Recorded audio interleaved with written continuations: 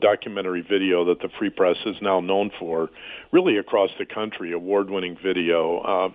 The growth that we have seen at the Free Press in terms of digital page views, visits, social media.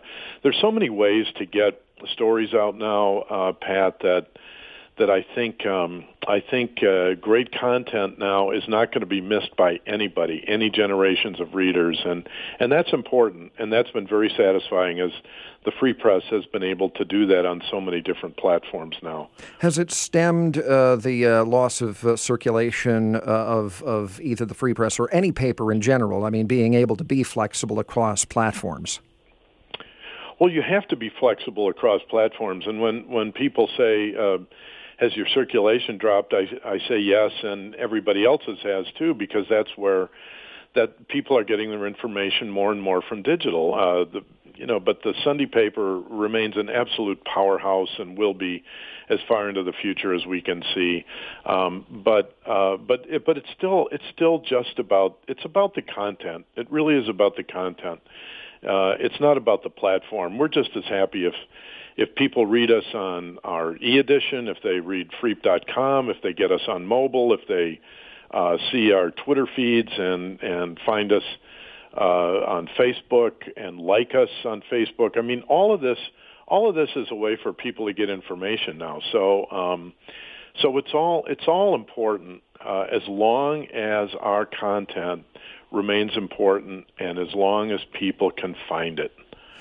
Are young journalists who are facile with those means of communication getting the basic grounding in journalism that they ought to be getting? What's the future of journalism? Well, when I talk to some of the educators in journalism, some of our colleagues that are teaching journalism and involved in running journalism schools, communication departments, that sort of thing, one of the things I emphasize is that worry about the content. Worry about training people to be reporters, to be editors, to be empathetic, to be ethical. You don't worry too much about trying to teach young journalists, how to use social media. Look, they know how to use social media.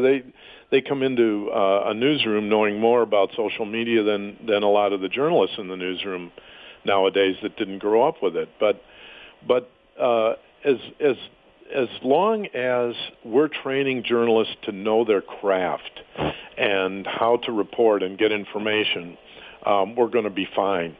And I can tell you, Pat, also, and I think this is really, really significant and important, that I'm seeing an increase in talent in people coming out of journalism schools and wanting to go into journalism, wanting to work for a news organization.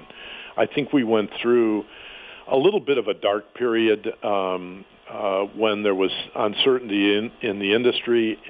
And I think now we're kind of moving into a period where journalists coming out of school now look around and they see all these ways that they can get their stories out and all of the ways that people get information now. And it's exciting.